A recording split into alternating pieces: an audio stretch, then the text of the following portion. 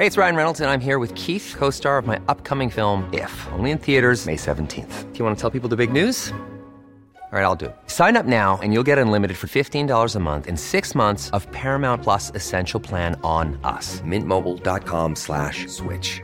Upfront payment of $45 equivalent to $15 per month. Unlimited over 40 gigabytes per month. Face lower speeds. Videos at 480p. Active Mint customers by 531.24 get 6 months of Paramount Plus Essential Plan. Auto renews after 6 months. Offer ends May 31st, 2024. Separate Paramount Plus registration required. Terms and conditions apply if rated PG. You're watching a Christmas Eve special edition of the Mother of All Talk Shows, which throughout this year has brought you some of the best guests, featured some of the best calls, and one or two of the best monologues to be found anywhere on air. And we've been rewarded by your loyalty and your ever-growing numbers of audience. It was a year of mass murder. It was a year of blood and treasure trickling down the drain. It was a year when Western governments showed themselves to be venal and incompetent almost in equal measure. We could live with a venal government if it made the trains run on time. We could live with an incompetent government if it had a heart, but our governments are heartless and useless, as they have demonstrated on issue after issue, all throughout the course of this last calendar year. Luckily, for now, and for as long as you support us, the Mother of All Talk Shows will be here to provide the other side of the story, to arm you with the truth, to arm you with the arguments to make to your friends, to your workmates, to those that you interact with in your everyday life, so that we grow and grow and grow the population of conscientized, awake people. Not woke, but awake. That's what we aim for. You are watching a very special Christmas Eve with the Mother of All Talk Shows.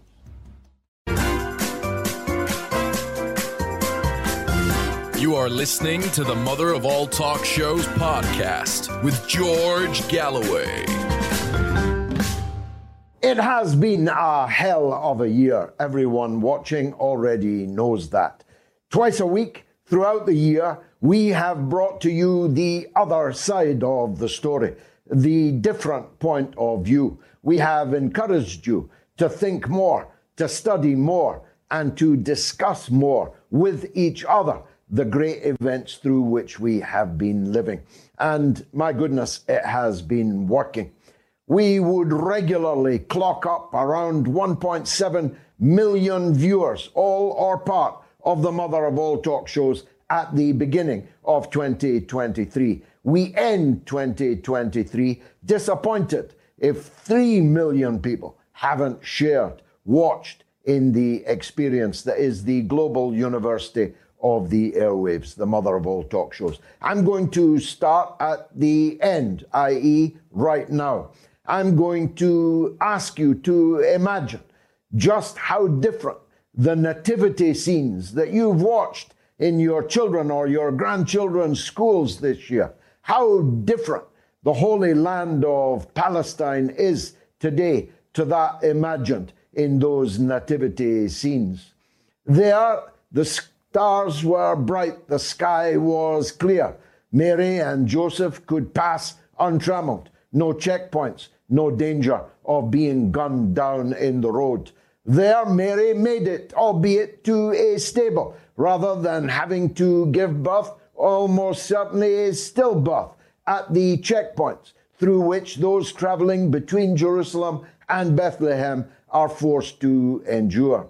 Even Nazareth, where the couple came from, Mary and Joseph, embarked from, is a city under siege, for it is still a Palestinian city, isolated, an island, surrounded by hostile Zionist crowds, always ready to pounce in a pogrom against the minority Palestinian community, even inside Israel proper, as they call it, Israel as recognized in 1948.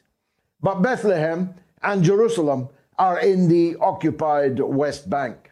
I want to take a moment to explain what that means.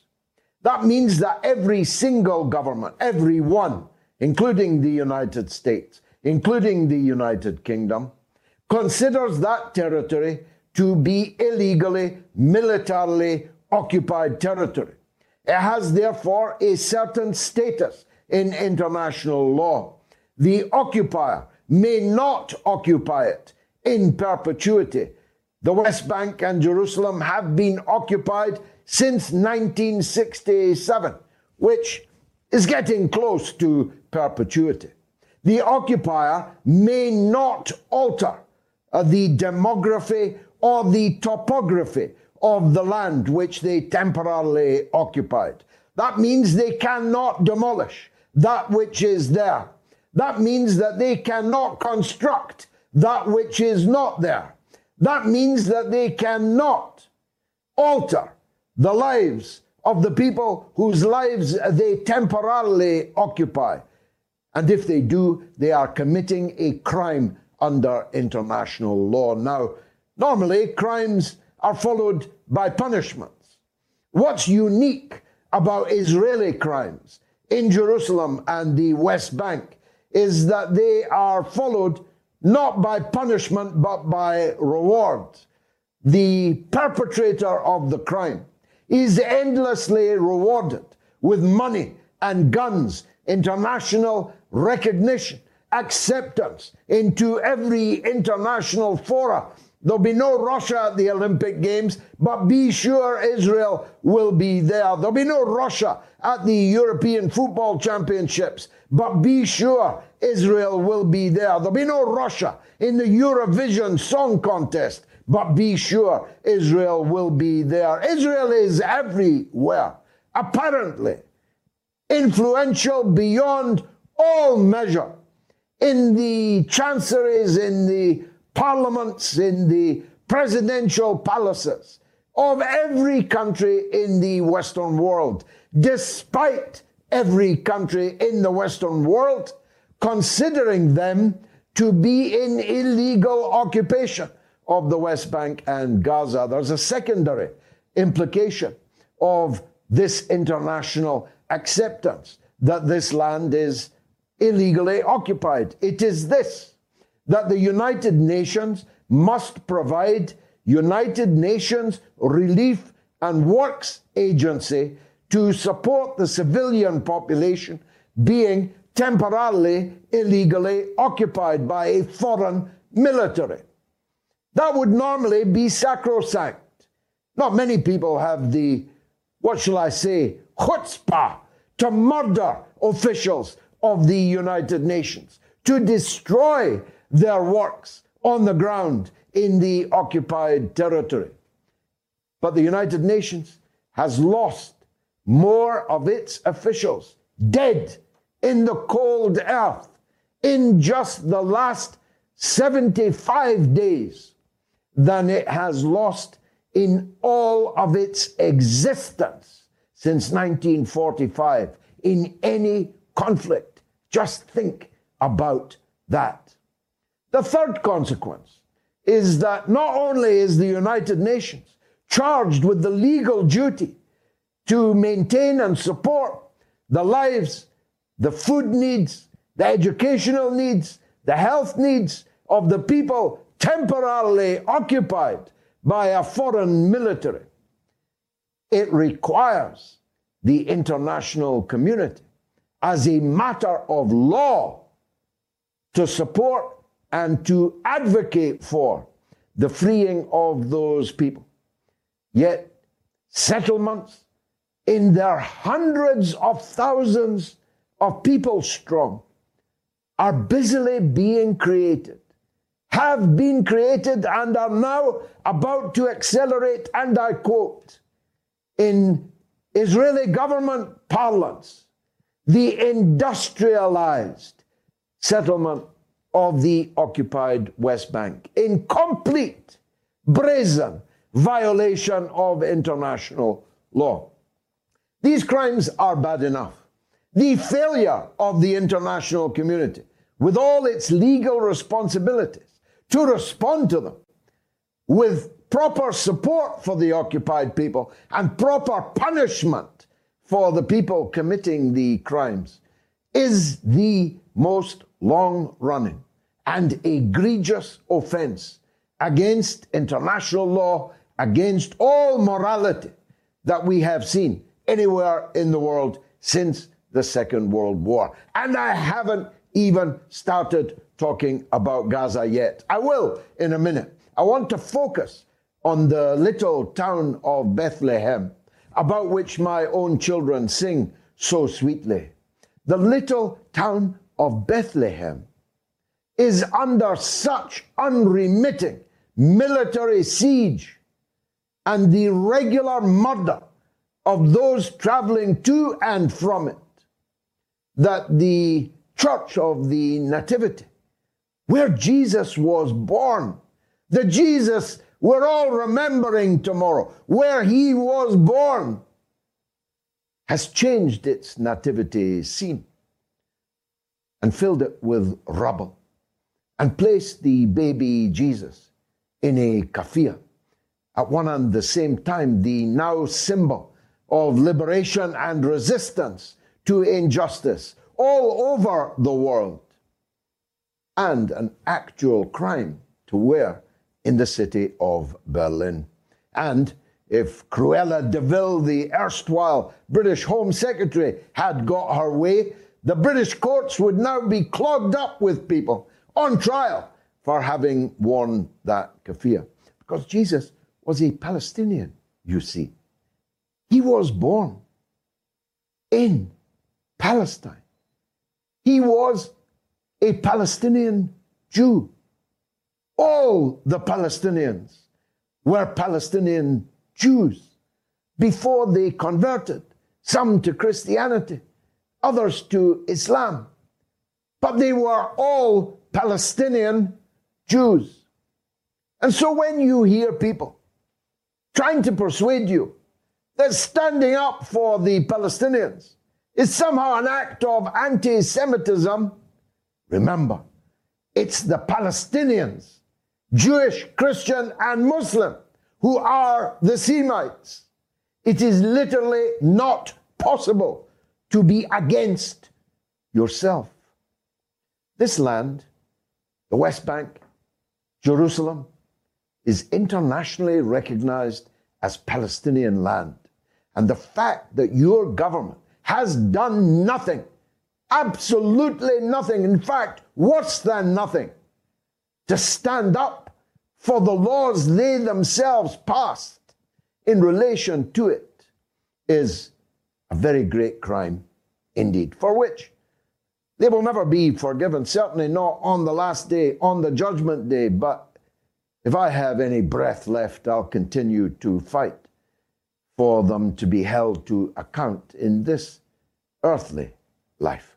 Let me turn to Gaza. It is almost beyond description what is happening, what the governments of the West have not just allowed to happen, but have facilitated in the happening. All four horsemen of the apocalypse are riding hard through Gaza this evening, this Christmas Eve. War, famine, pestilence, disease, to which I add biblical flooding, a deluge, the likes of which Noah himself took to the waterways to save humanity and the animal kingdom.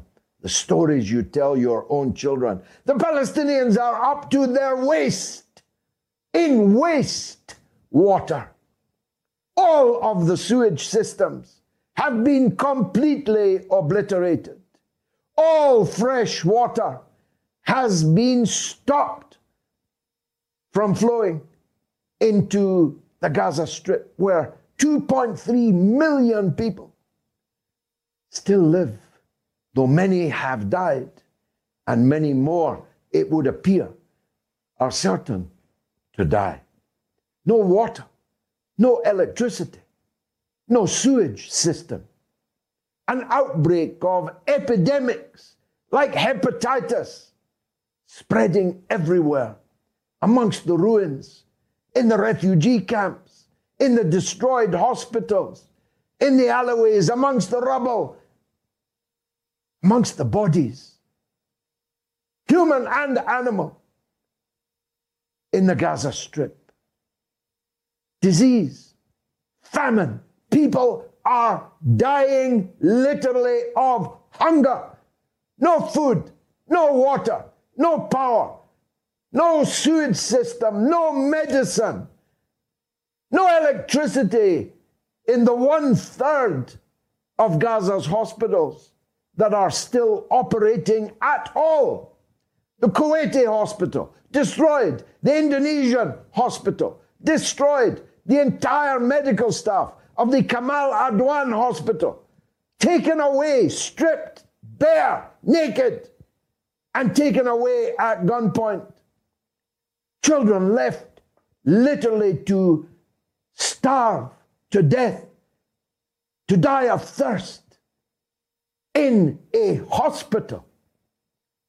Children and women in a United Nations school executed at point-blank range by invading Israeli soldiers. Endless bombardment of dumb, unguided bombs, 2,000 pounds apiece, landing on people's houses, obliterating the lucky ones, crushing slowly to death the more unlucky ones. Entire families, entire bloodlines being wiped out as a matter of deliberate targeting. The Israelis make no bones about it. They are thinning out, in their fascistic parlance, the Palestinian population, the indigenous population. They didn't arrive from Brooklyn or from London or from Paris. They have lived there for centuries upon centuries, are being thinned out. The lawn is being mowed, by which they mean cutting the heads off the daisies being the children and the childbearing women of Palestinians that were yet to come. All of this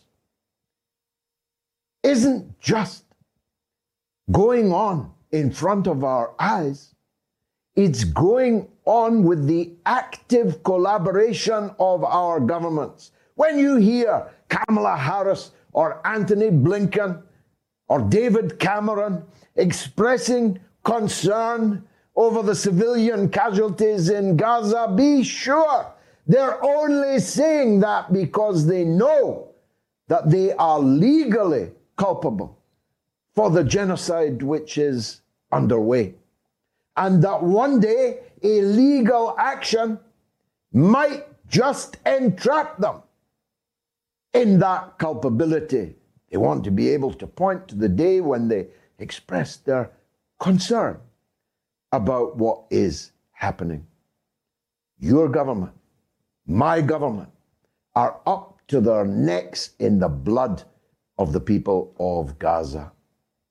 Every bomb that falls was given to Israel by the same Joe Biden who claims now to be concerned about the impact of the bombs that he gave them. Every rocket, every shell was given by the US taxpayer to Netanyahu to carry out this greatest of all crimes since the Second World War. And actually, many of them came through the British military base in Cyprus. Who knew that there's a little part of Cyprus, independent since 1960, which still belongs to Britain, and out of which flies every hour military aircraft laden with, one presumes, they will not say what it's laden with, even to members of the British Parliament. They will not say, but presumably laden with military war material, which then ends up beheading children in Gaza. Just think about that. Imagine having that on your conscience. Well, I have it on my conscience, even though I'm giving every breath that God gives me to try and stop it. The fact that it's taking place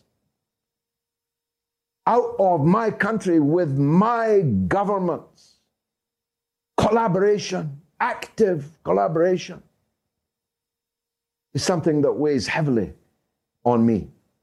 And that's why I will never stop crying out against it, as I have done for more than 50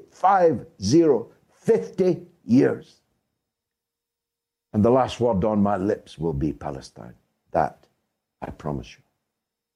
Now, of course, the year began with a different war raging, a different story headlining, with a different set of twibbons and ribbons and buildings lit up in yellow and blue, a different war on the corner flags of every football stadium, flashing up on the electronic scoreboards of every football stadium, rigging the Eurovision and so on, in order to present the overwhelming public and governmental sympathy for the poor people of Ukraine. Of course, it helped that they were blonde-haired and blue-eyed and European. That helped a lot, trust me.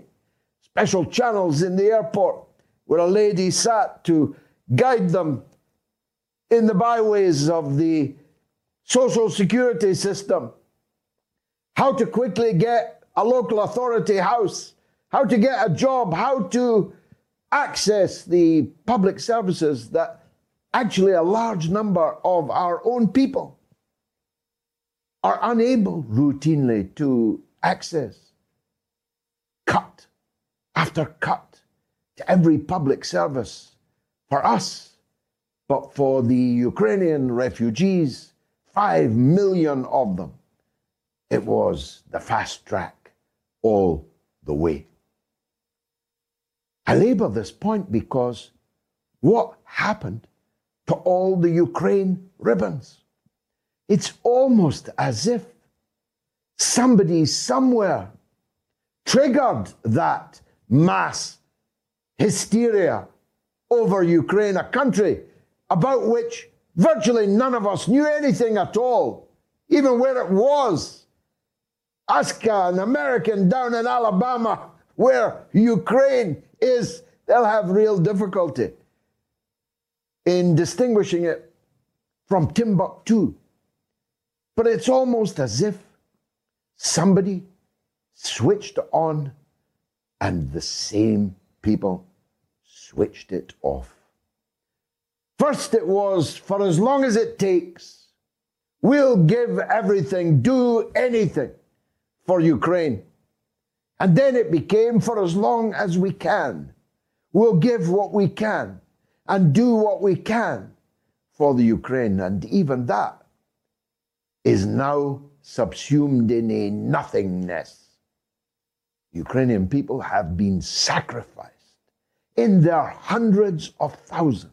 They have been sacrificed on the altar of the American obsession to destroy Russia, to break up Russia, to balkanize it into tiny pieces and steal its resources, as once they thought they could do forever, when Russia was lying drunk on the floor in the person of Boris Yeltsin, having its pockets picked by all and sundry. But now that that has completely failed, now that Russia has defeated NATO, and all those NATO armies that were present in one way or another in the proxy war against Russia They've decided to draw a veil over it. What else could they do? They could hardly explain to you that your government committed national economic suicide for a war in Ukraine which has now been lost. They can hardly explain how they were going to liberate all of Ukraine and then some when the war has been lost. How can they explain that? That would be to declare that NATO, that the United States are not what they were cracked up to be, not what they tried to fool us into believing they were. Best to move on. And move on they have. Now they've moved from Eastern Europe to the Eastern Mediterranean. Now they have moved all of their pieces, their war chess pieces, onto a new battleground in the Middle East. And no good will come of it. There'll be no happier an ending there than there has been in the Ukraine. Because the truth is, the world has changed irrevocably. The tectonic plates have shifted. Power, once and for centuries, the overwhelming prerogative of Western European and North American civilization, is over. The sun has risen in the east. And unfortunately, for us who have to live here, it's setting in the west. Take a look at Bethlehem under the rubble. This is the mother of all talk shows. Hey, it's Ryan Reynolds, and I'm here with Keith, co-star of my upcoming film, If, only in theaters May 17th. Do you want to tell people the big news? All right, I'll do it. Sign up now and you'll get unlimited for $15 a month and 6 months of Paramount Plus Essential Plan on us. MintMobile.com/switch. Upfront payment of $45 equivalent to $15 per month. Unlimited over 40 gigabytes per month. Face lower speeds. Videos at 480p. Active Mint customers by 531.24 get 6 months of Paramount Plus Essential Plan. Auto renews after 6 months. Offer ends May 31st, 2024. Separate Paramount Plus registration required. Terms and conditions apply if rated PG. I'm Sandra, and I'm just the professional your small business was looking for. But you didn't hire me because you didn't use LinkedIn Jobs. LinkedIn has professionals you can't find anywhere else, including those who aren't actively looking for a new job, but might be open to the perfect role, like me. In a given month, over 70% of LinkedIn users don't visit other leading job sites. So if you're not looking on LinkedIn, you'll miss out on great candidates like Sandra. Start hiring professionals like a professional. Post your free job on linkedin.com/people today.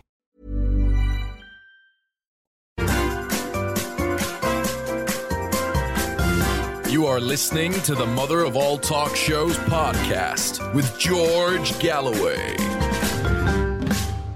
He's a professor of great eminence, and he joins us now on the Mother of All Talk Shows. Professor Norman, thanks for being with us. I have resisted for decades, actually, sometimes under instruction from my superiors, allusions between Gaza and the Warsaw Ghetto, between Gaza and the camps and so on. But hasn't Gaza now become a death camp? I think that's an accurate description.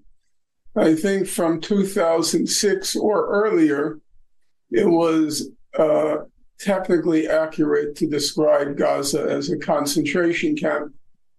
Already in 2003, the respected Hebrew University professor Baruch Kimmerling described Gaza as, quote, the largest concentration camp ever.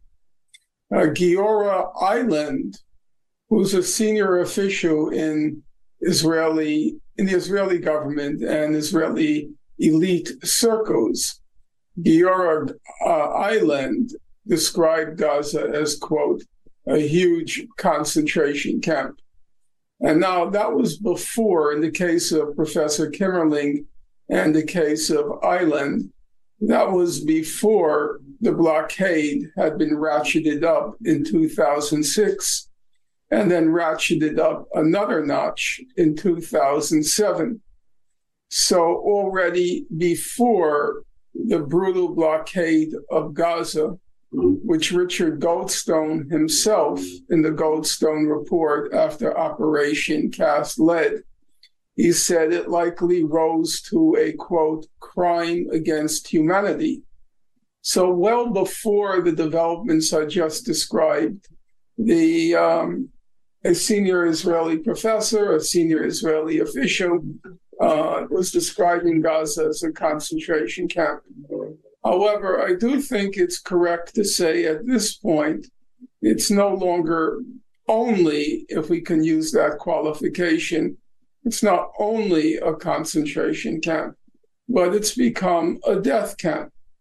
Now, for those of you listeners who recoil at that description, I would ask them to respond to the following question. On October 8th, 3 of Israel's senior officials stated the following.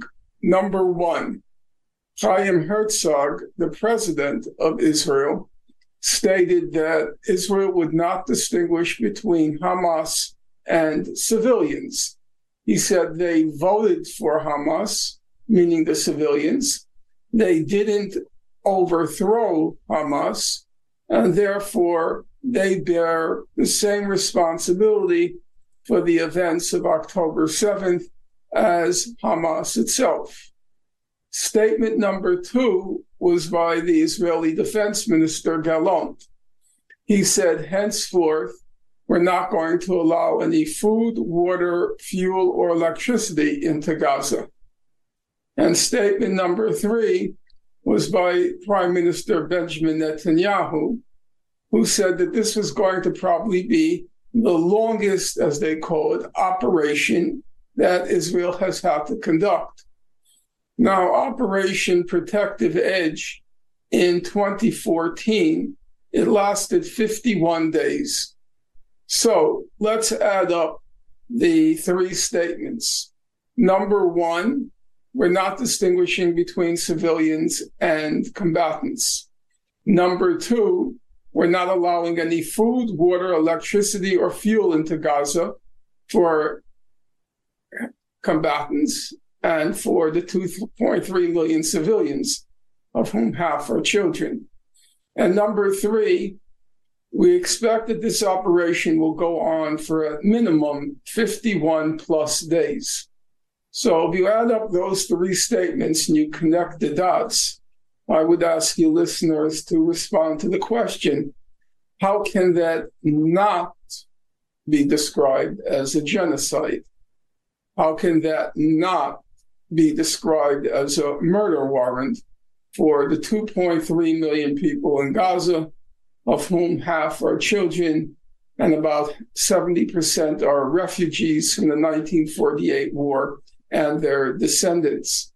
Now, it is true around the edges, around the narrowest of margins, the U.S. has put some pressure on Biden, some pressure on the Israeli government by Biden and Blinken, so as it doesn't look so horrible on the television screen, the computer screen.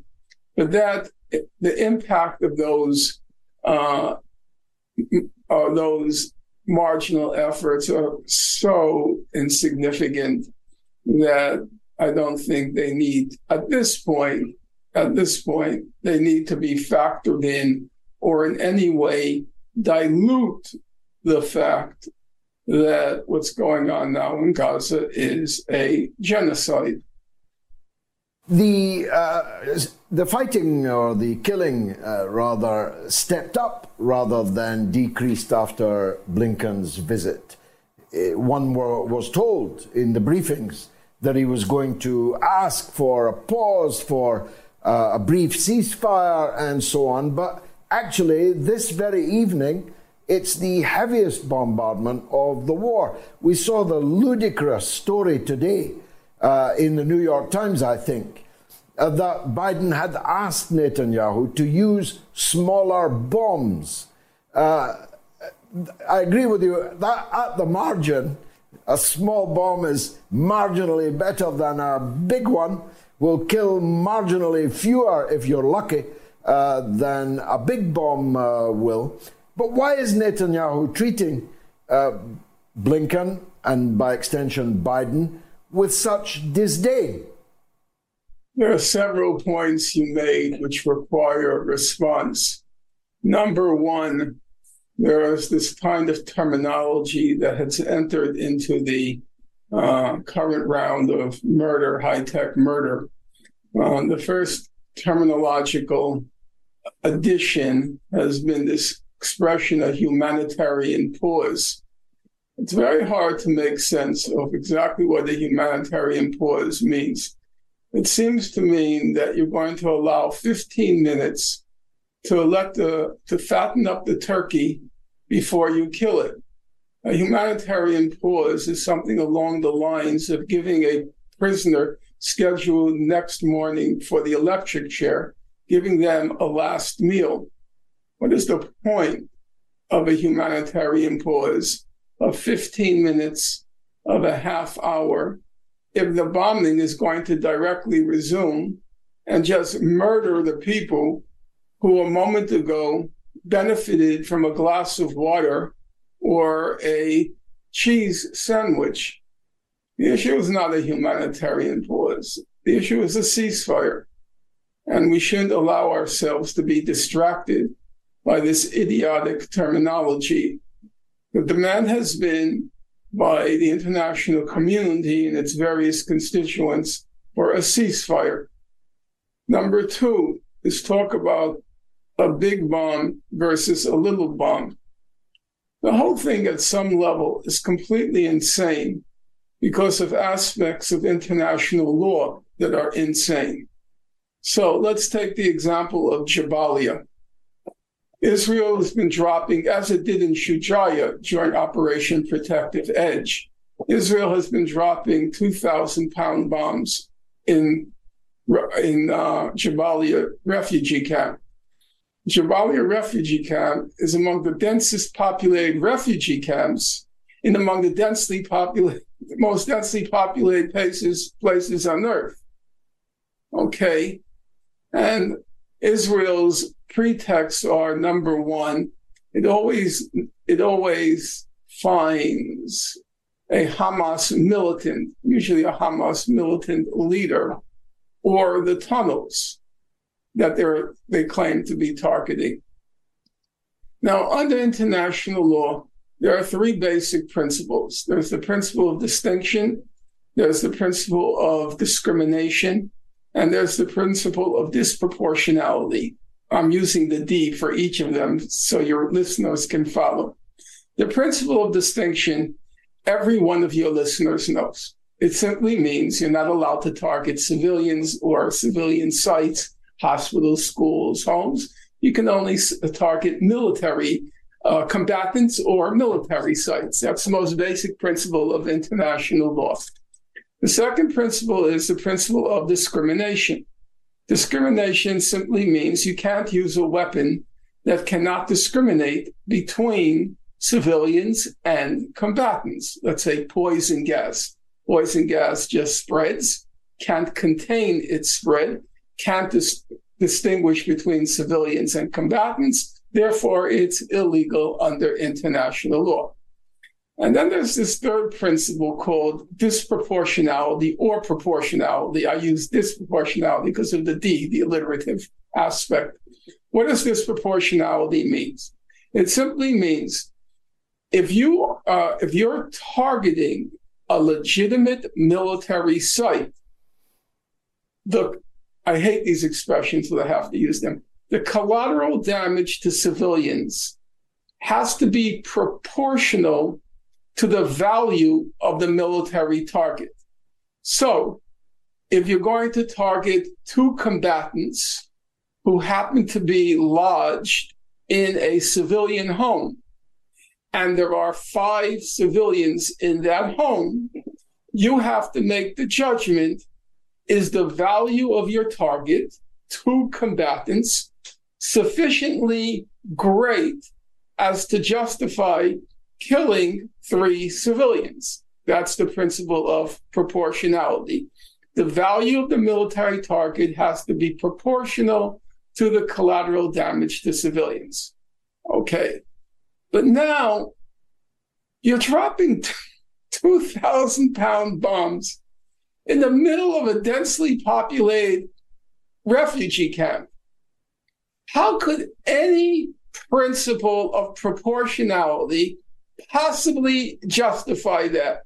Killing 1 Hamas militant and in the process killing 200 civilians in Jabalia. I think the figure was 195. And yet, when you open up the newspapers or you listen to the pundits, they bring on all of these learned experts in what's called IHL, International Humanitarian Law, or the laws of war, who say this is a very difficult question of proportionality. And when I listen to that, it shows you how rotten, how insane this whole idea of the laws of war are. If people can honestly believe dropping 2,000-pound bombs in refugee camps is a complicated legal question, to me, that is straight out insane. And I would add, if you were to go to any of my classes, because I teach the laws of war, international humanitarian law, and if you asked anyone in the class, according to the terms of proportionality, which is a very vague term, can killing 200 civilians in a refugee camp be justified by the fact that you want to hit a tunnel or a Hamas militant? I could say with certainty that of a class of 40, you couldn't find more than 1 student who would defend such insanity. You could not find it, because we've discussed it in my class many times, these hypotheticals. And yet, when you get out of a class which has a normal sense of right and wrong, and then you turn to these so-called experts, you just want to retch.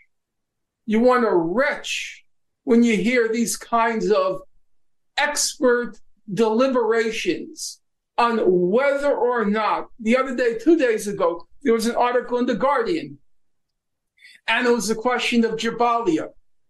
And at the very end of, your listeners can find it, it was just 2 days ago. At the very end of the article, they have a woman expert in international humanitarian law. And she says, yes, this is a tough question. No, it's not a tough question. You're a moral idiot. There's nothing tough about that question. You're a moral idiot if you think that's a tough question. Now, let me turn now to the third question, the third aspect of the question you asked. And the question with Blinken and Biden and why they aren't putting more pressure on Israel. First of all, let's stop with the silliness.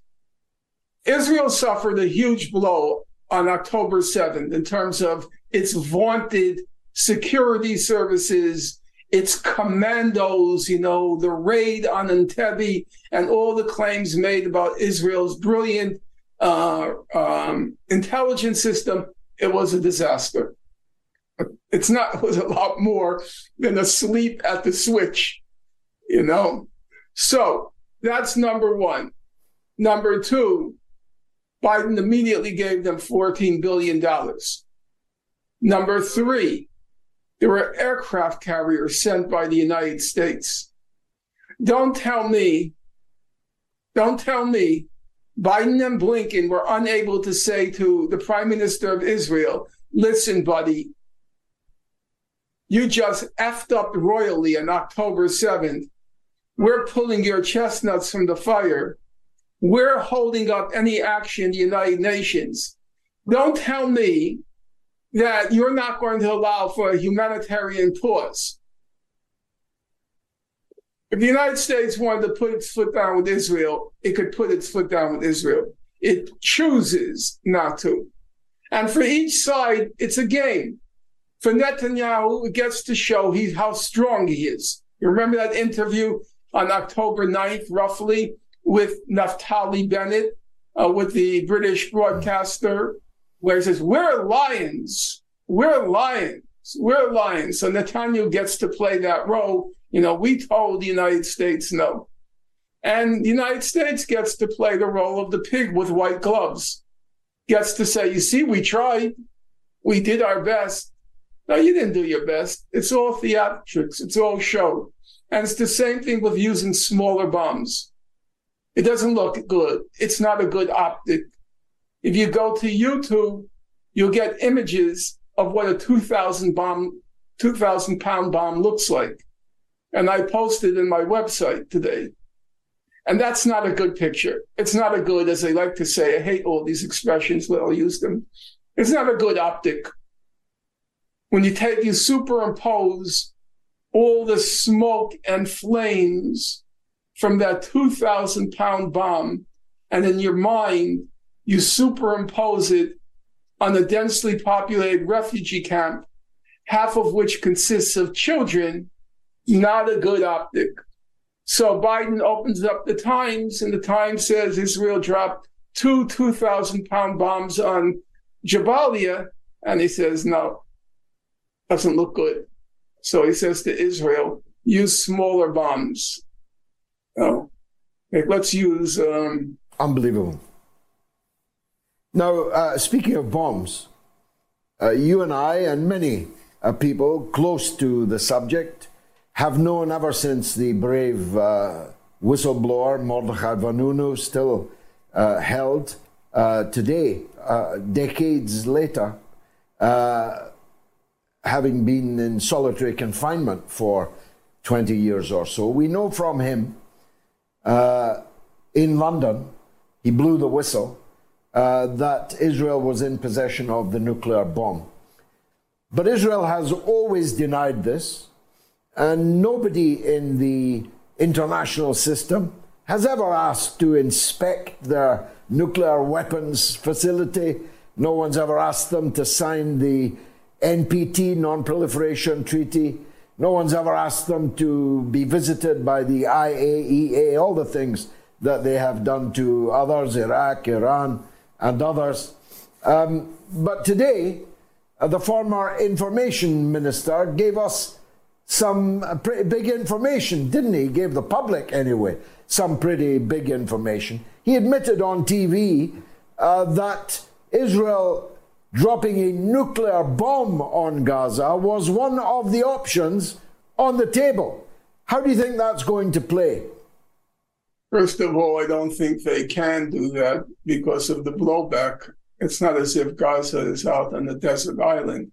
I do think, now I want to preface what I'm about to say, I have no knowledge of military affairs, and I say with no shame, military affairs has never been my cup of tea, and I'm not going to pretend to be a Rommel or a Montgomery. That's not me. On the other hand, as a rational matter, it doesn't seem to me possible that Israel can fight a war on two fronts. Actually, Israel can barely fight a war on one front. In 2006, when Israel went to war in Lebanon, the war lasted 34 days, sometimes called the Lebanon War II. The head of the Hezbollah, Nasrallah, called it the divine victory. Whatever you call it, Israel brought, my memory is it brought 30,000 troops to the Lebanese front, but it did not want to engage in hand-to-hand combat with the party of God. And there, I think, Syed Nasrallah in his speech, not trying to be demagogic about it, but I think he was correct. He said the Israeli army is only capable of committing massacres. It's no longer a fighting force. And that's why it held off so long in Gaza. Let me get back to Lebanon. In Lebanon in 2006, it didn't invade Lebanon on the ground, a ground invasion. It didn't do it until the last 72 hours. And at that point, the Israelis were desperate because they didn't want to send a ground force into Lebanon. You don't want to tangle with the party of God. That's not a smart move.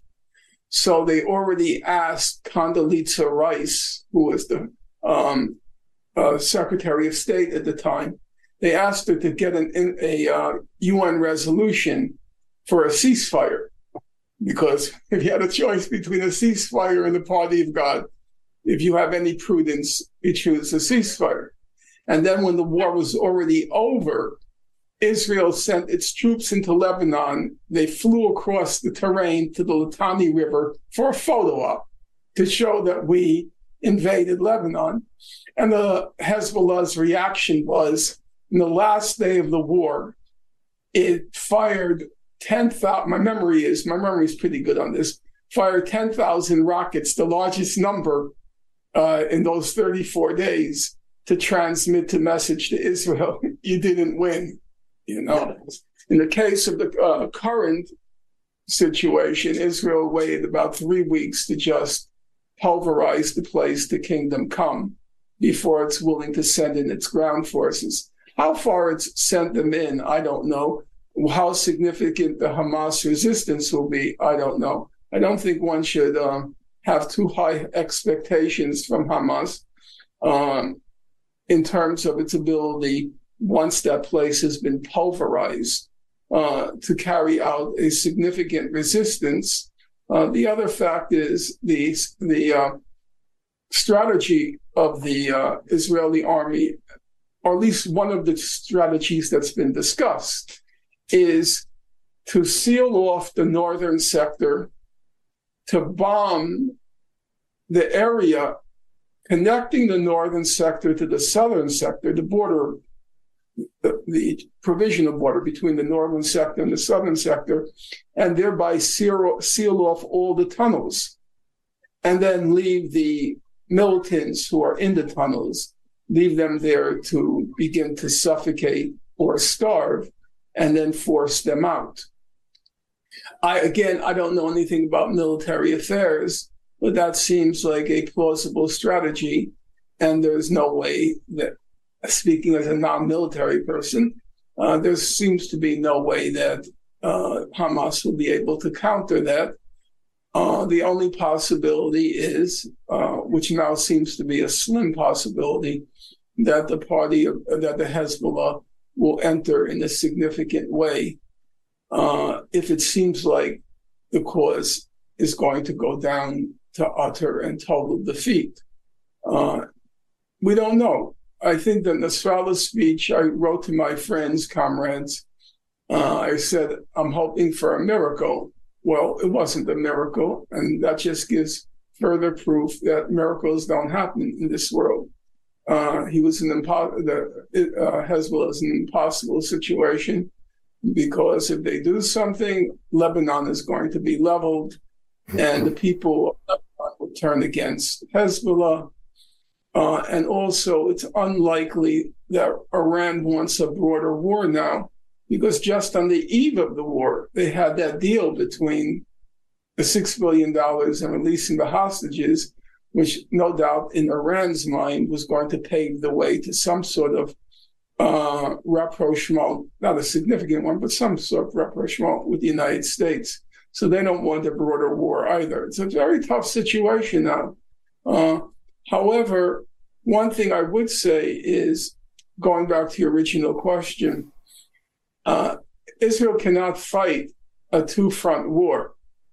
Now, it can't use nuclear weapons in Lebanon because of the blowback. The atmosphere will be, anyone who knows anything about nuclear weapons, the atmosphere will be completely contaminated. Whether it can use, I've read, because as I said, I teach the laws of war, there is some discussion about the capacity of what are called tactical or limited nuclear weapons to contain the blowback, the radiation, contamination, and so forth. If such weapons exist, there is a possibility they'll use it in Iran. And of course, that should be cause for significant, to say the least, significant concern. But that all was premised on the Hezbollah opening up a second front, which Trayez Nasrallah did to claim it had. You will recall he said that a quarter of the Israeli Air Force is now directed to the north, that half the troops are stationed in the north, and he did everything he can to convey that he's doing something. But I talked to many people afterwards, and they were very disappointed in Nasrallah's speech, even though realistically, he didn't really have many options. So it's a very tough situation. On the other hand, tough situation indeed. Professor, I told everyone about the Amazon #1 bestseller that you've got now. Just remind me of the title and anywhere else that they can get it, because some people don't like to deal with Amazon, because it's very, very important that people read your book. Okay, the title of the book is Gaza, an Inquest into Its Martyrdom, and it's published by University of California Press. I don't think any bookstores carry it, unsurprisingly, but people can use their creativity and figure out options other than Amazon. I'm not aware of them because I just publish books and then move on. I don't know anything about the mechanics. Well, more power to your elbow. Professor Norman Finkelstein, thanks for joining us on the Mother of All Talk Shows. You are listening to the Mother of All Talk Shows podcast with George Galloway. The Honourable Craig Murray, thank you for joining us. Before I ask you where you are, you might not want to tell me, because I did hear you were in Geneva seeking sanctuary. Let's look at the 106th anniversary of the Balfour Declaration, which falls this month. It is the case, isn't it, that Britain is the author of all this tragedy?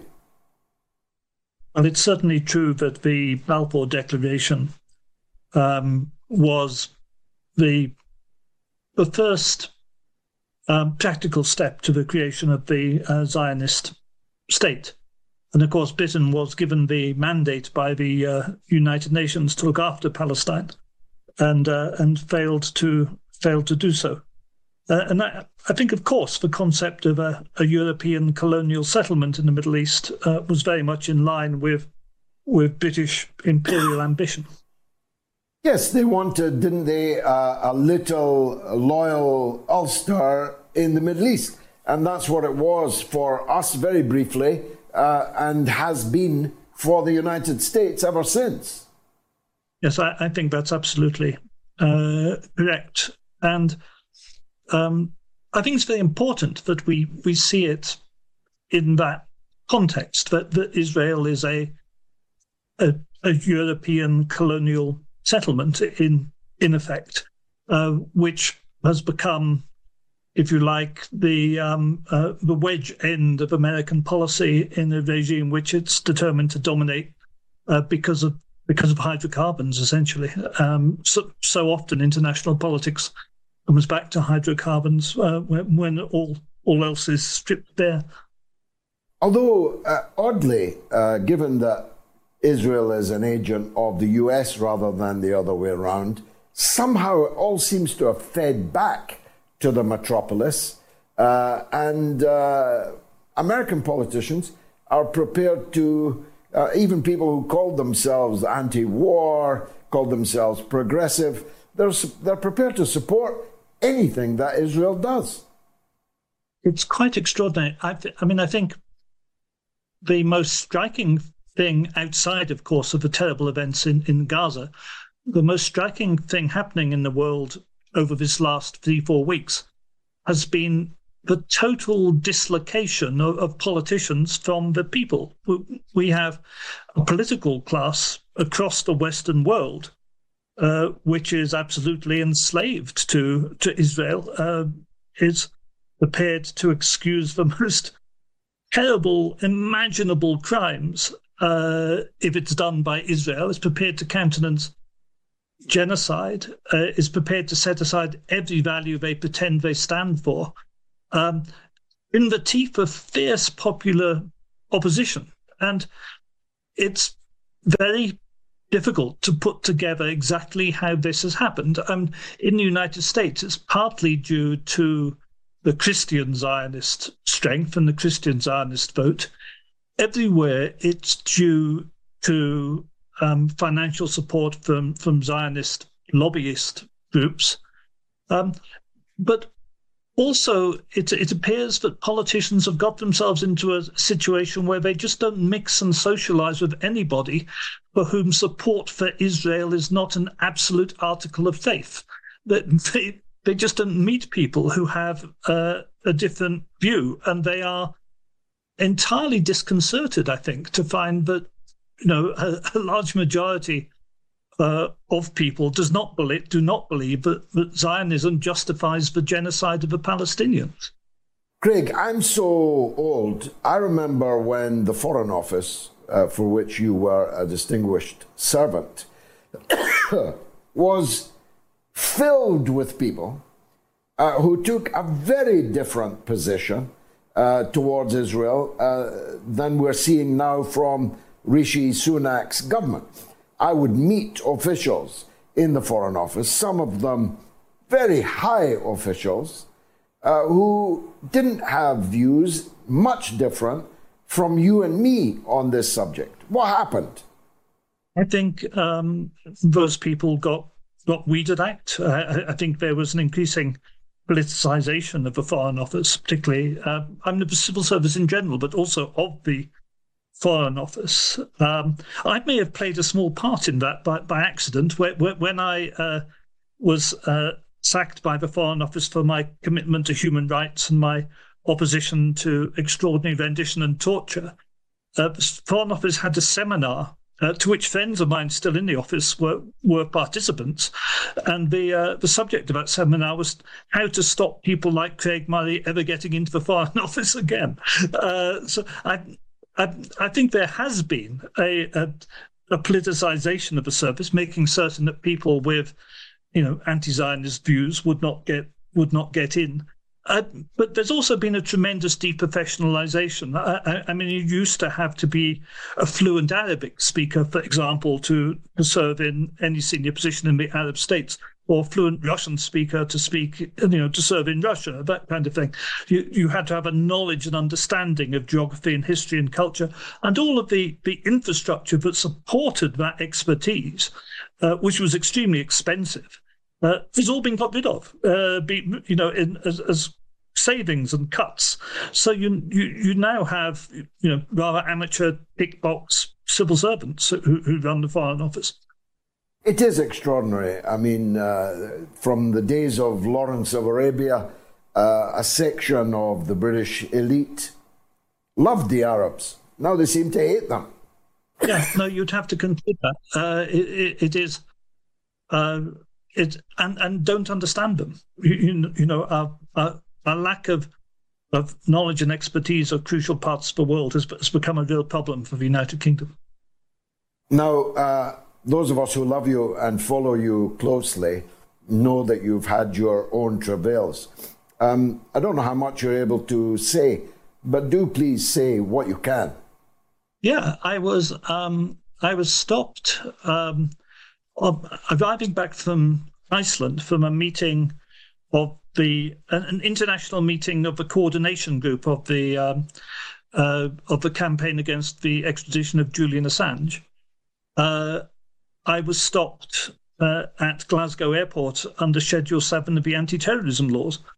and told I was being investigated for terrorism.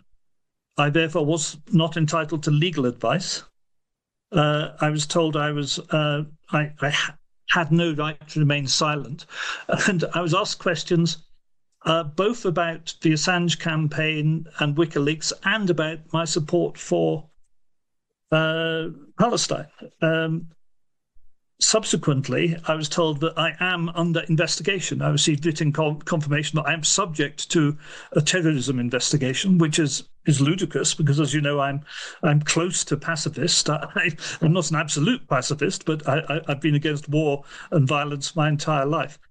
And rather than having already spent 4 months of my life in prison on a ludicrous pretext, I wasn't going to stay around for him to do it to me again. So I decided to come here to Switzerland and visit the United Nations, and also put in a formal complaint about my treatment to the United Nations, which I have done. And what's your status now? Are you seeking political asylum there? I'm waiting at the moment while my legal team in Scotland, headed by Arma Anwar, while they try to clarify, what is this ludicrous nonsense of a terrorism investigation.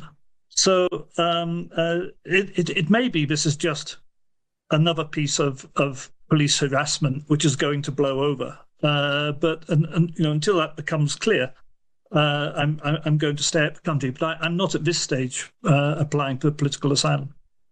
I think I'll avoid Glasgow Airport when I come back to the country myself, although it happened to our colleague Kit Clarenberg at Luton Airport. So it seems there's no hiding place from this kind of absurdity. It happened to Joanna Ross, who used to work for Sputnik in Edinburgh, who's a very nice lady who certainly has no connection to terrorism. It happened to Vanessa Beeley. It happened to Professor John Lockland, who has worked for many members of the European Parliament, for example, and their officers, and is quite a substantial figure, again, with no earthly connection to terrorism. I've about 6 other journalists who have contacted me. Of course, if you work for the BBC or The Guardian, this isn't going to happen to you. But if you're anywhere in the alternative media, if you're anybody putting out a view contrary to that sanctioned by the state, then you're liable to be stopped. And of course, because these are anti-terrorism powers, it gives them enormous rights. All my electronics were seized, that they've gone through my entire life. And of course, I'm not a terrorist, I'm a journalist, but they're doing this systematically against journalists who don't toe the neocon line. I mean, bluntly, I'm very surprised I haven't done it to you yet, George. I expect you. Maybe you're just too high profile, I don't know. But it's very... Well, maybe, it's become maybe I just haven't been home yet. Just haven't come home yet. Craig, Lenin was in exile in Switzerland, in Geneva, I think, and he went on to bring about a successful revolution. Maybe you'll end up doing the same. Heaven knows we need one. We certainly do, and I should be delighted for that. But I shan't be returning to the Finland station anytime soon. Well, Waverley Station then.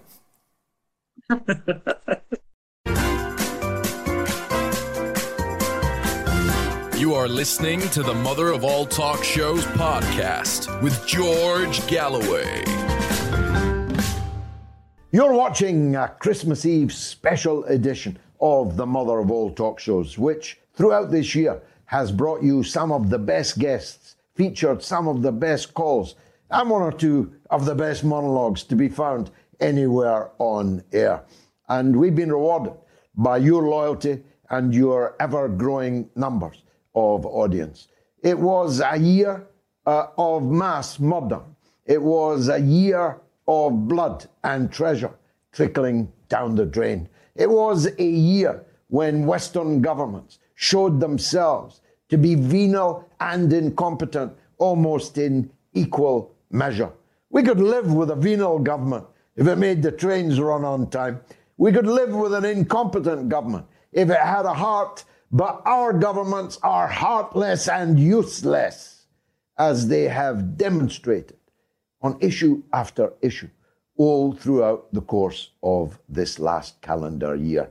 Luckily, for now, and for as long as you support us, the mother of all talk shows will be here to provide the other side of the story, to arm you with the truth, to arm you with the arguments to make to your friends, to your workmates, to those that you interact with in your everyday life, so that we grow and grow and grow the population of conscientized, awake people. Not woke, but awake. That's what we aim for. You are watching a very special Christmas Eve with the mother of all talk shows. Rachel Blevins. Rachel, welcome back. A warm welcome indeed to you. We've missed you very much. I want to ask you, first of all, about Mr. Lavrov's visit to Tehran. What's the word on the street about the importance of that visit? Well, thank you, George. It's always good to be back. And, you know, it's interesting to see the way that things are shaping up right now, because I know over the last year or so, we've been talking about this increasingly multipolar world where you have countries like Russia and like China playing a big role. And it's not just about the United States bossing around the rest of the world and deciding which country goes to war and which government is overthrown. And so I think it's notable to see, in the case of what we're seeing in Gaza right now, just a few weeks ago, you had Russia and China as the top countries that were calling for a ceasefire, calling for solutions for a Palestinian state to be recognized so that we don't keep going through this same cycle of endless violence that leaves thousands of Palestinians dead, as we are seeing right now. So when it comes to Lavrov's visit, I do expect to see that there will be talks there, but I think more so it is about the message that this is sending to the West right now, because immediately you had the United States sending Antony Blinken to Israel. He's made at least a couple trips there. Then you had them sending Joe Biden to Israel.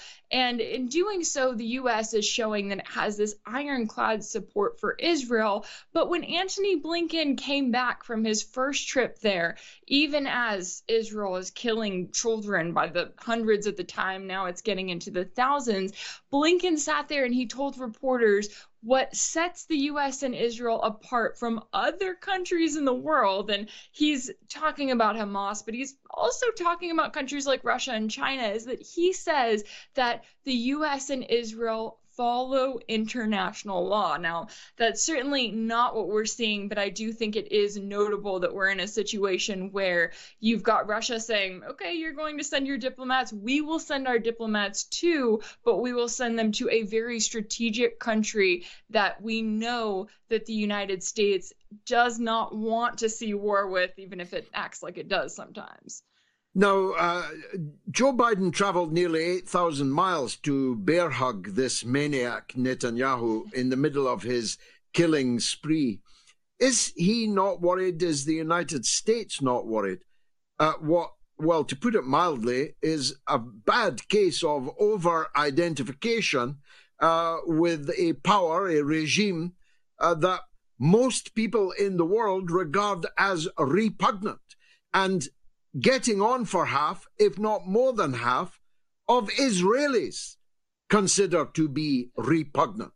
It's only a couple of weeks ago, there were millions on the streets in Israel demanding the resignation of the man that Biden, a man in his dotage, flew all that way just to give him a hug.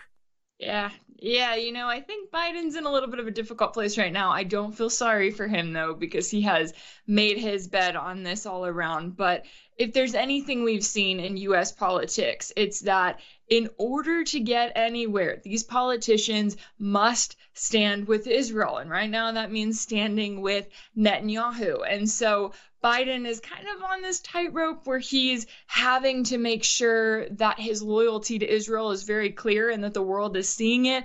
But I do think it was notable that at the time of his trip, you had this talk of a possible Israeli ground invasion. Now, we obviously still have that talk, but you have Biden going in, and it seems as though he's trying to kind of smooth things out a little bit. Maybe he's telling Netanyahu to kind of hold off a little bit because he knows that any kind of a ground invasion is going to be incredibly bloody and, quite frankly, embarrassing for Israel. It is likely to be, especially if you have other entities like Hezbollah getting involved. But then you have Biden in this space where he comes in and he says, oh, we're going to make sure that the Palestinians get access to humanitarian aid, which they haven't had because Israel has very intentionally cut it off altogether and bombed any attempts at getting it ahead of this weekend. And in doing so, what Biden is doing is he's trying to make it look like to the public that he is open to all sides, that he's wanting to help the people of Gaza. But what he's not saying, and what he's hoping that people will forget about, is that the United States has the power to end all of this very quickly. The U.S. could come into Israel and say, not one more dollar. We are not going to support you until you end this complete blockade on Gaza, until you stop this ongoing bombardment and stop killing Palestinian children. And so Biden's trying to make it look like he's being the good guy here, but he is one of many U.S. politicians who is continuing to enable the bloodshed. Janet Yellen said that, sure, we can afford 2 wars. I must say, as someone who's looked at the streets of Philadelphia recently, it doesn't actually show America's not wearing its prosperity well. But Janet Yellen says that, sure, we can afford 2 wars, meaning the Ukraine war and a Middle East war. But of course, they're also in full battle regalia in the South China Sea, in the Straits of Taiwan, enforcing their right to fly on the edge of Chinese territory in the air and on the sea. The prospect is not 2 wars, but 3 wars. Because, of course, Iran and China and Russia are all allies with each other. Is Joe Biden serious that America can afford, not only afford financially, but can prevail? Because he says there needs a new world order. This one's run out of gas, he says. And America and him are the people and the man to build it. Are they serious, Rachel? Sometimes I wonder if Biden really thinks before he speaks, and this is one of those cases. I know that he has been asked about this a few times. In a recent interview, he said, well, of course America can afford this because we're the United States, for God's sake, as if he's claiming that in order to be the greatest and the best country, you have to be able to afford multiple wars, all of which could take you to World War III. Just kind of pick the route. I mean, it seems like that's where we're at the moment. And then you've got Treasury Secretary Janet Yellen doubling down on this, claiming that the U.S. can afford this. Now, it's interesting if you look at it, because on one hand, when it comes to the money, sure, they can print as much money as they want to. But when it comes to the actual weapons and military readiness, the U.S. military is already struggling as is, trying to keep up with the demands in Ukraine, because the U.S. is still trying to support Ukraine. And so they're in a difficult position right now because they're trying to at least give something to Ukraine, while at the same time trying to increase what they're giving to Israel. There's no way that the U.S. can handle all of this, especially when, as you noted, you've got countries like Iran, China, and Russia that are all allies with each other. So they are going to be helping each other out. So the road that the U.S. is going down right now is incredibly destructive. It makes you wonder if Joe Biden is actually thinking past his current term, if he's thinking about whether the United States will continue to exist in the next decade, because this reckless road that he's on, where he speaks from the Oval Office and he talks to the American people and he says that he needs Congress to approve $105 billion Well, only a small portion of that is actually for the United States, for the southern border. Then you have a major portion that is for replenishing U.S. stockpiles of weapons, because the U.S. has already sent out all of its weapons, and now it's in a position where it's having to make sure that those stockpiles are replenished, as if to say, oh, sorry, we already spent all of the money. Now it's up to the American people. They have to foot the bill for more for these decisions that they never got to have a say in. So it'll be interesting to see how much money he actually gets Congress to approve. But at the end of the day, the U.S. is not setting itself up well for the years to come. Kirby said the other day that the U.S.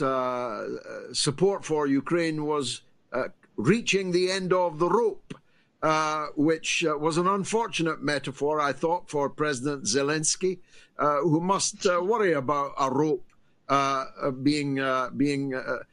coming towards him at the hands of some of his soldiers, generals, maybe.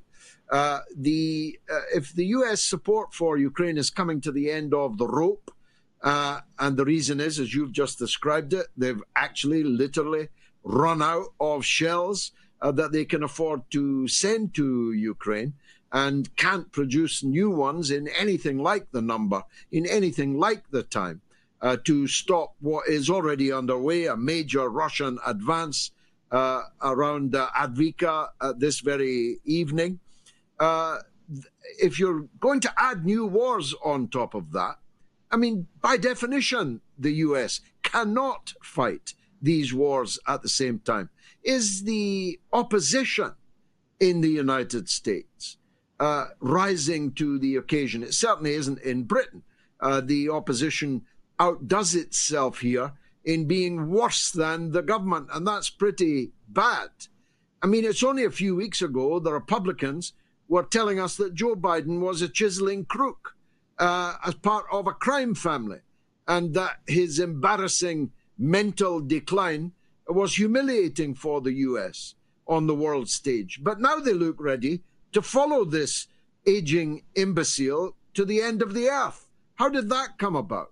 Yeah, I think unfortunately we were in this position where you had members of Congress who were looking at Ukraine specifically, and they were saying, why are we giving Ukraine a blank check? Clearly, the United States is not winning in Ukraine. Clearly, Ukraine isn't winning either in this ongoing proxy war with Russia. But they're asking, why did the U.S. get into this situation where they thought that they were going to see the fall of Russia with all of these sanctions that they put in place, with this huge campaign that they mounted, which did not involve direct support from the U.S. military, but involved a number of other fronts of going after Russia? Well, that clearly didn't work out. Russia is doing just fine, and it's also doing just fine in this ongoing war that is still going on. So you have those members of Congress that look at this. They look at someone like Zelensky, who is not grateful. He just constantly asks for more and more of the West, or rather demands it than actually asking it. And so you had some pushback where Congress was sitting there and saying, okay, we need to rethink our foreign spending. And then Israel came along, and unfortunately, many members of Congress, many politicians, whether they're on the left or the right, they seem to almost get a bit of a cloudy head when it comes to Israel. They don't think straight. They do not look at the situation, and they don't say, well, hey, wait a second, Israel has been occupying these Palestinian territories for years. They have been controlling everything that the civilians there are able to access. They've been targeting and, carrying out attacks against these civilians. Instead, they just look at it as if Israel is some singular entity and it is being attacked from all sides, and that is the only thing that should be considered. And so now you have a situation where you've got Congress saying, well, we must do whatever we can to help Israel, and they are blind to any sort of logic in this situation. And that's why you have Biden coming along and saying, okay, well, here's what we'll do. We'll take foreign aid for Ukraine, which he wants, and we'll combine it with aid for Israel, and then throw some aid for Taiwan in there in hopes that he's going to get the members of Congress who would say no to the Ukraine aid, but then they would be very tempted by that aid for Israel and by the aid for Taiwan, because of course, even if they're not eager to go to World War III over Russia, they still may be eager for World War III over China, because that is the backwards way that it works here in the United States. So when it comes to the politicians in Washington, you are not seeing a lot of opposition. You're not seeing a lot of logic. But I do think that there is at least some logic among the American people. They're starting to see it on their ends and starting to ask questions. And of course, the hope is always that that logic will spread before it is too late.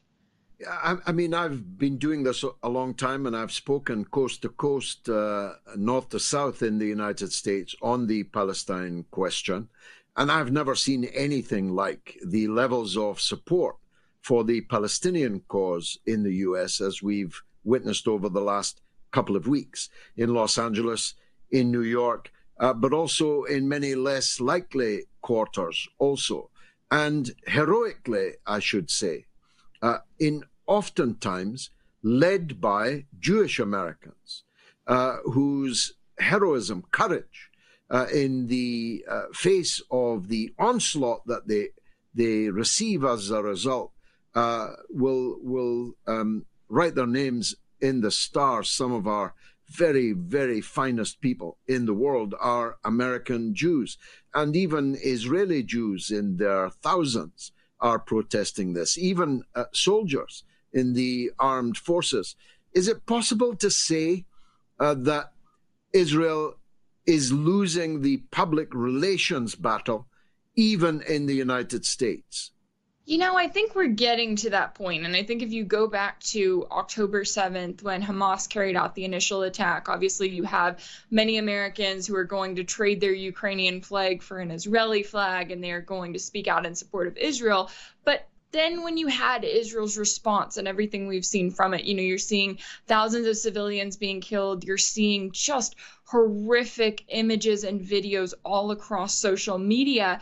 When people see that and they see the reality of that, they start to ask questions about, okay, why is this happening? Why are these civilians being targeted? And I agree. I think this is one of the rare times where, you know, especially comparing it to what we saw back in 2014, it seems as though now there seems to be more of an awareness about the Palestinian people, about what they have been through and what they're currently going through. And you've got people that are starting to question that unwavering loyalty to Israel. And you're right, we notably had a massive rally happen in Washington, D.C. this week that was actually led by the group Jewish Voice for Peace. You had thousands of people come together. Several of them were arrested for protesting in the U.S. Capitol, protesting peacefully, notably.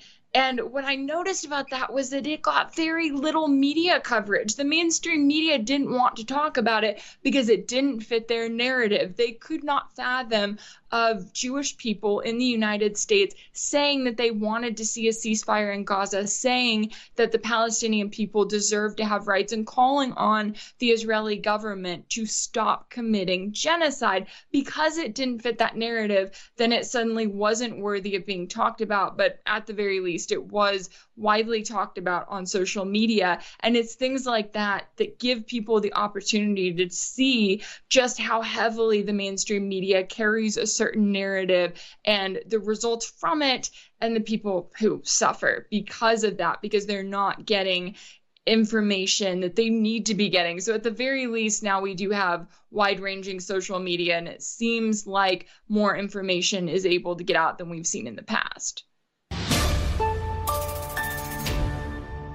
Now, if Colonel Richard Senator Black is one of the most popular of the Mother of All Talk Shows guests, my next guest is the most popular, with the single record clip of 225,000 views, an audience of millions over the many times that he has appeared on the show.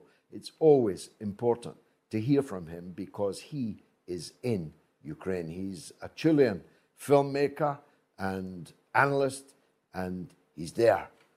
He's clear and he's present.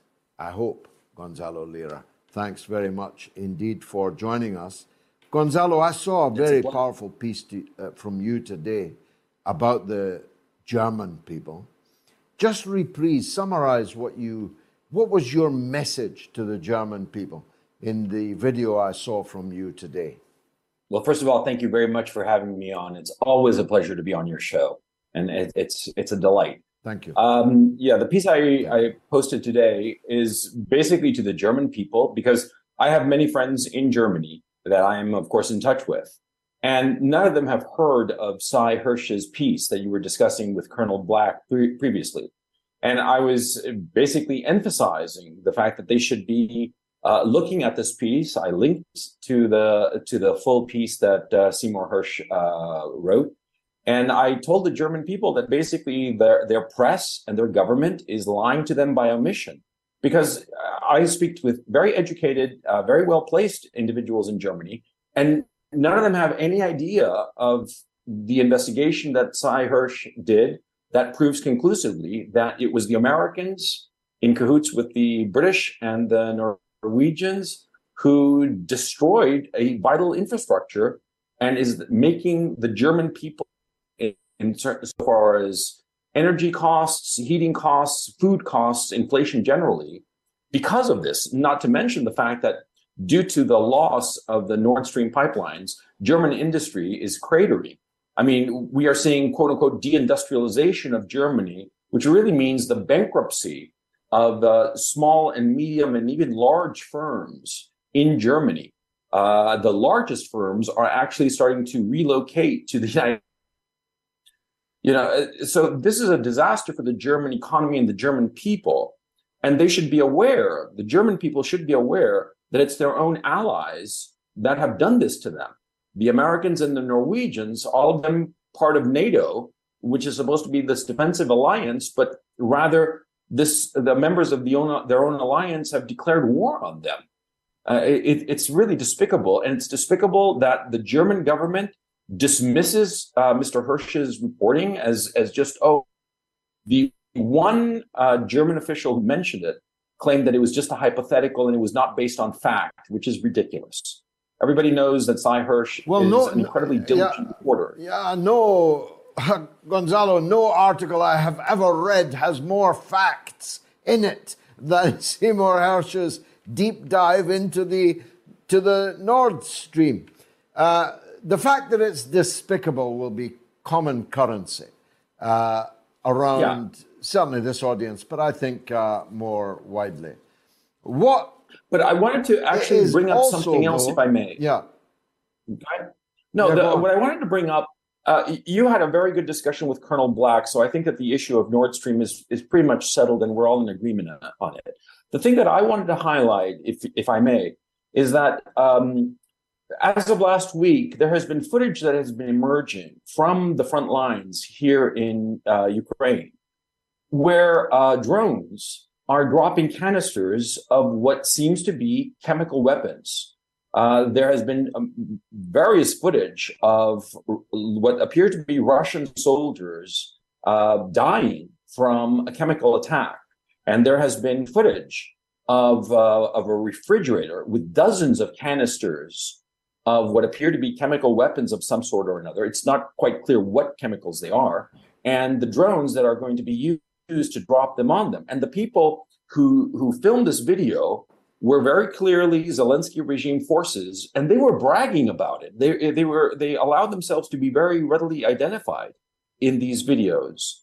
And the thing that we have to ask ourselves is, are we escalating into a horrifying direction? Because nobody in the American mainstream is talking about these videos of these chemical attacks that have been going on the front line. I have seen at least 2 separate incidents, and the manner in which they were filmed and the fact also of that video with that refrigerator full of these canisters of chemical weapons makes it pretty clear that it is something incredibly noxious, lethal. This is chemical warfare. And the fact that nobody in the West is talking about this, and certainly not condemning it as they should, well, this will lead to escalation. Because, I mean, suppose that the Russians had used chemical weapons on the battlefield. There would be an uproar with these just 2 videos of chemical weapons. and that additional video of a refrigerator full of chemical weapon canisters and drones to drop them, there would be outrage in the United States, in the Western media. There'd be calls for a Security Council meeting. All kinds of brouhaha would be raised if the Russians were doing it.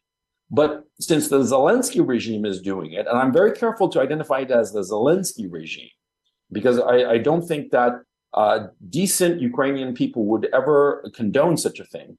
The Zelensky regime, since nobody is saying anything about this, now they have carte blanche to expand this use of chemical weapons. And one has to ask, what would the Russian response be to their soldiers being killed by chemical weapons? This is incredibly serious, and there isn't enough attention being paid to this. As to what chemicals are being used, I certainly am not one who would know. But whatever it is, we have seen about at least 2 separate incidents that I personally have seen. Clearly, it's something lethal. Well, and the fact that there were so many canisters and so many drones in that video footage of the Zelensky regime forces bragging about how they were going to use it, this leads me to conclude that there's going to be an escalation in chemical warfare on the front. And the repercussions of this could be catastrophic. I mean, we're really going into, we're marching blind into unknown territory. This is a disaster.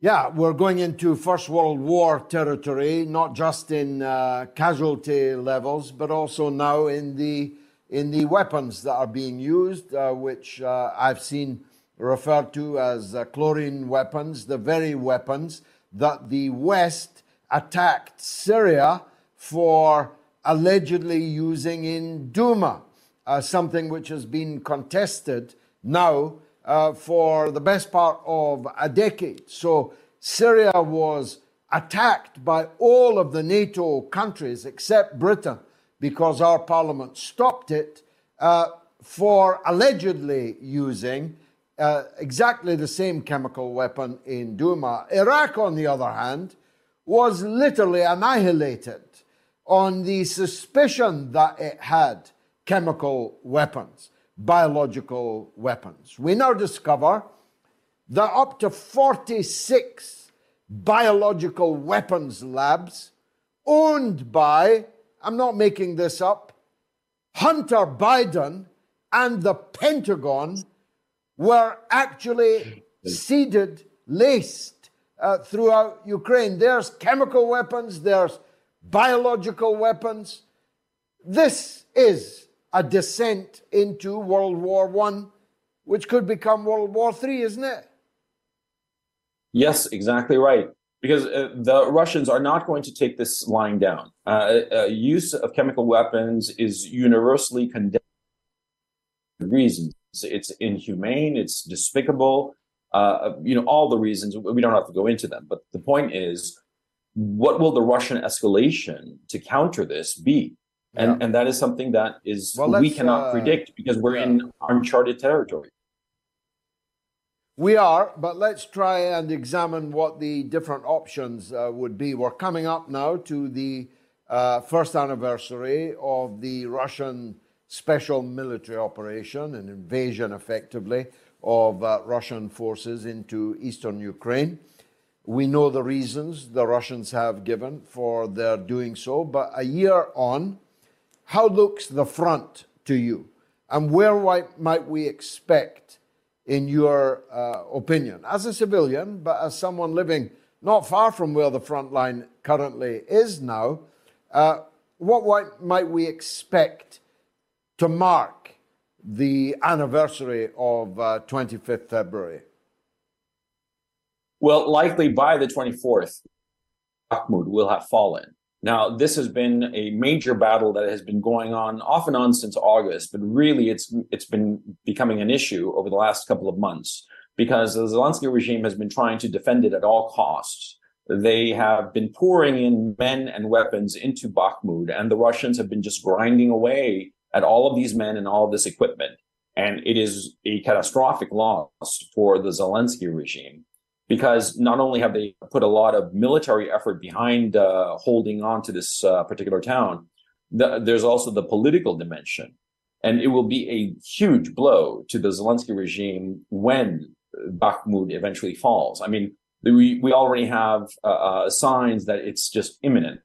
And further issue is that as the Russian forces are encircling Bakhmut, they're going to wind up capturing thousands of troops, because that's kind of like the military inevitability of the situation.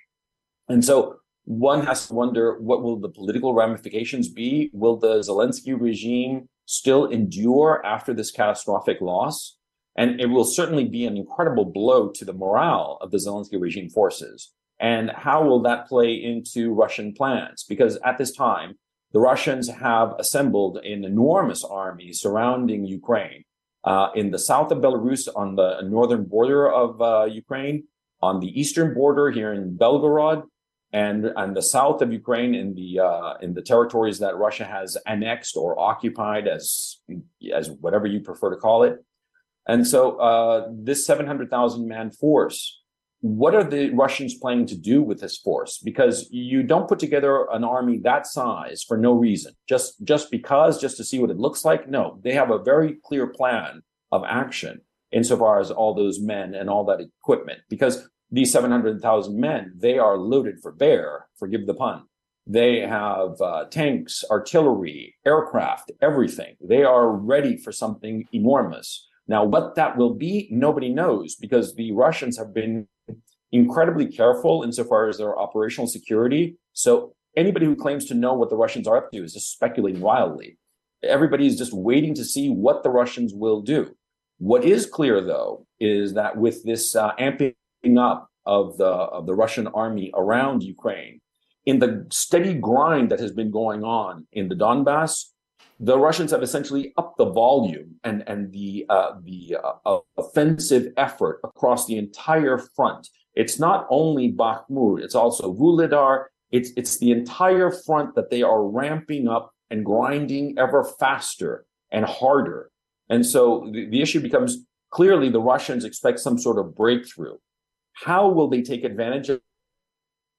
Will they do specifically? Nobody really knows, but we are clearly coming to a point of culmination insofar as this conflict is concerned.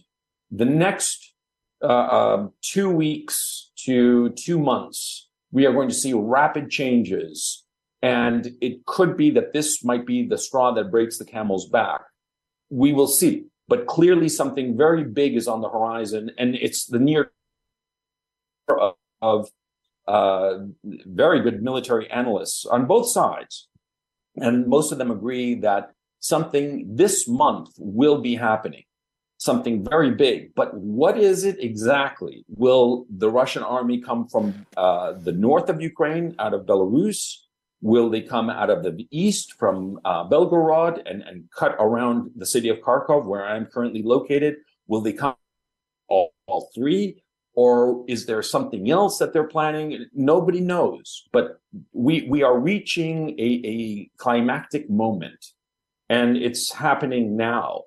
What will the results be of this? How big of an effort is it going to be? How devastating will it be? Nobody knows, because depending on how devastating this attack is, this offensive is, will determine whether the Zelensky regime remains in power, or perhaps they flee, or perhaps there's a change in government altogether in Kiev and they start negotiating with the Russians, or perhaps there's a change of government and the new leaders in Kiev decide, no, we're going to fight to the bitter end. Nobody knows, but we are clearly reaching a climactic moment. And I think that your viewers should be aware of this, that this conflict has been going on almost a year. It is middle of it. And I can tell you that on a mental level, it's exhausting. But right now, you have to pay attention, because something very, very big is on the horizon. Finally, Gonzalo, and we'll let you go because you have other commitments. I've always thought that one possible end to this is something that you just alluded to, namely that someone, most likely in the armed forces, will decide that enough is enough, that Zelensky cannot possibly bring this war to an end, and that he will be removed. He'll be overthrown. There'll be some kind of military government will emerge that will negotiate with the Russians. I've always thought that to be, in a way, the most likely ending. I read today that there are increasing tensions between the chief of the army and Zelensky. Can you provide any insight into that? Well, there have been a number of officials who have been dismissed because of charges of corruption. The Minister of the Interior was killed in a helicopter accident that was rather suspect insofar as timing is concerned. Not only was he killed, but his two top deputies were killed. And furthermore, 4 Ministry of the Interior officials resigned at the same time. This happened a couple of days ago. What does this mean internally insofar as Kiev politics? I could not tell you because nobody's really clear on it. What I can say is the following. The Russians have no intention of coming to any kind of agreement with Kiev. I think that they might make stabs at it, sort of like as sort of like a fig leaf that they're trying to negotiate.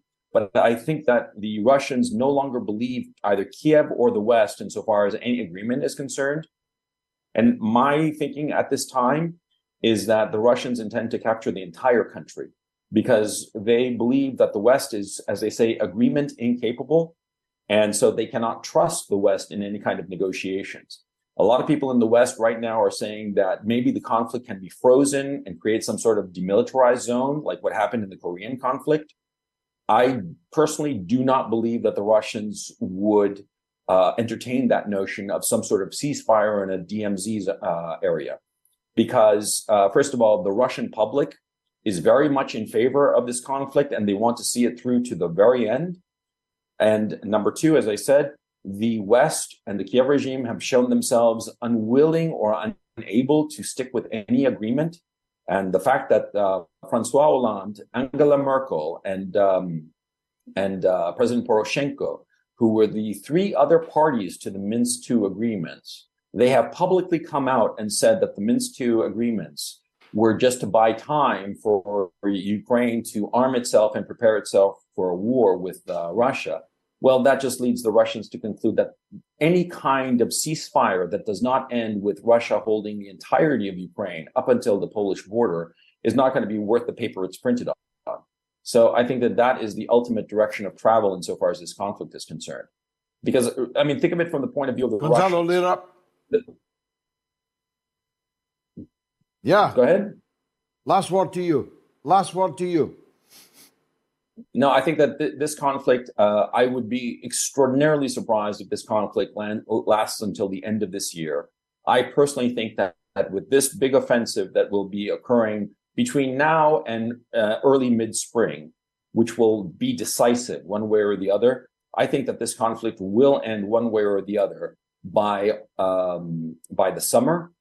This is, of course, presupposing that NATO doesn't do something incredibly foolish and perhaps try to widen this conflict by using Poland as a proxy, because that seems to be what the Polish leadership would like. They would like to get into this conflict. They have ancient hatreds of Russians for their own reasons, and they also have agreed for the lands of formerly the Galicia, which is the western part of Ukraine. So if this is just between NATO and Russia using Ukraine as a proxy, I think it will likely wind down by the summer. But if Poland positions itself as to the next proxy of NATO against Russia, then this conflict could go on for quite some more time. So we'll have to see. Nobody really knows what's going to happen, but clearly something big is about to happen. Quite ghostly to see Gonzalo Lira again in his waking moments before he was taken into the darkness of a Ukrainian dungeon. His case is recently featured in the work of Tucker Carlson, the most celebrated broadcaster in the whole world, the most watched broadcaster in the whole world. Our regular guest, Gonzalo Lira, was featured by Tucker Carlson. And the entirely legitimate question asked, just exactly what is the US government doing to free from unjust persecution and incarceration? one of its own sons, Gonzalo Lira. Now, at this time, every week on the Mother of All talk shows, I get to see my missus, my good wife, Gayatri, who joins me now for the social media roundup. What's rattling, Gayatri? Well, I've got here an email from Belgium, and it goes as follows. Dear George, the thousands of children buried under the rubble during Christmas, left for dead, reminds me of the Andersen fairy tale about the little match girl. This girl was left to freeze to death on New Year's Eve, but at least the cruel world could spare her some matches for comfort in her final moments. Let it sink in that the world would impose such a horrific death on thousands of children on Christmas Day, however, this time without any matches to spare. Peace be with you, from Thibaut Demarel. And this story of the Little Match Girl by Hans Christian Andersen was published in 1845, but it's so fitting to today's situation. It is extremely sad, but there is some hope. There's a message of hope in the story, which reflects as well in the story of Gaza. If we see how strong the people of Gaza are under the bombardment and all the suffering that is unimaginable for us. I thought this was a very fitting email from Belgium. Well, the only matches, the only candles, the only light is the apparently never-ending faith of the people in Gaza. No matter what happens to them, they thank God, they praise only God, they say they need nothing except God, they believe, and they believe in their heart and soul in the Almighty. And one can only pray that their faith is well placed. I believe that it is. But it is remarkable that the Western world, and indeed the Eastern world, has been either unwilling or unable to deliver even a match to keep the children warm as they die under the rubble. Indeed. Following is from Sair. He says, "Hi, George. I have followed you and think highly of you since the Iraq War. You stood up for the truth and have been on the right side of history. George, can there be at least a no-fly zone? The hypocrite America uses its veto right. So why do other members like Russia or China not call for a no-fly zone and protect Gaza from the bombardment?" And I should probably not have to remind you that it is this month, this week, that it's 20 years ago that they captured Saddam Hussein. And he faced his death. You'll never get a no-fly zone through the Security Council because the United States and Britain would veto it.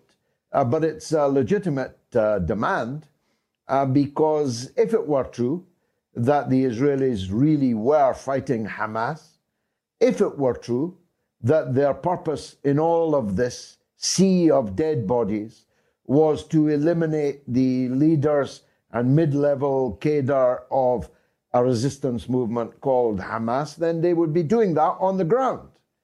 That's the only way to do it. If, as they say, Hamas are down under the tunnels, what's the point of bombing all these houses and all these hospitals? It's a gigantic contradiction, which nobody ever asks them about.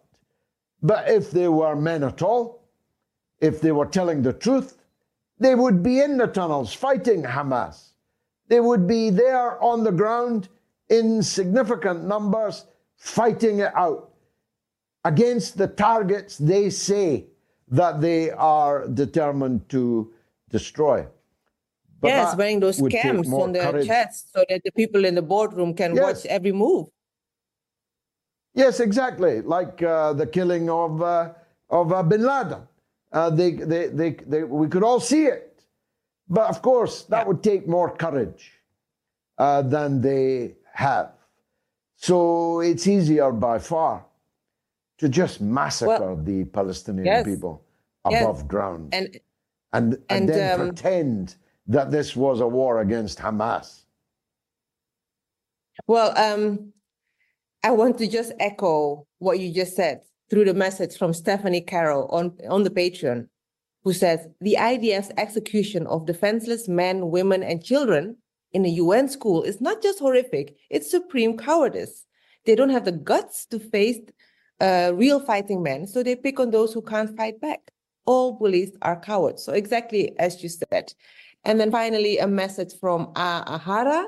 He says he's coming up with a suggestion for a new slogan. How about from east to west, a free Palestine is best? Well, O'Hara, did you say? A great Irish name. Reminded me as you were speaking of the great song by Dominic Bean, one of the refrains of which was, "Come out, ye black and tans, come out and fight me like a man."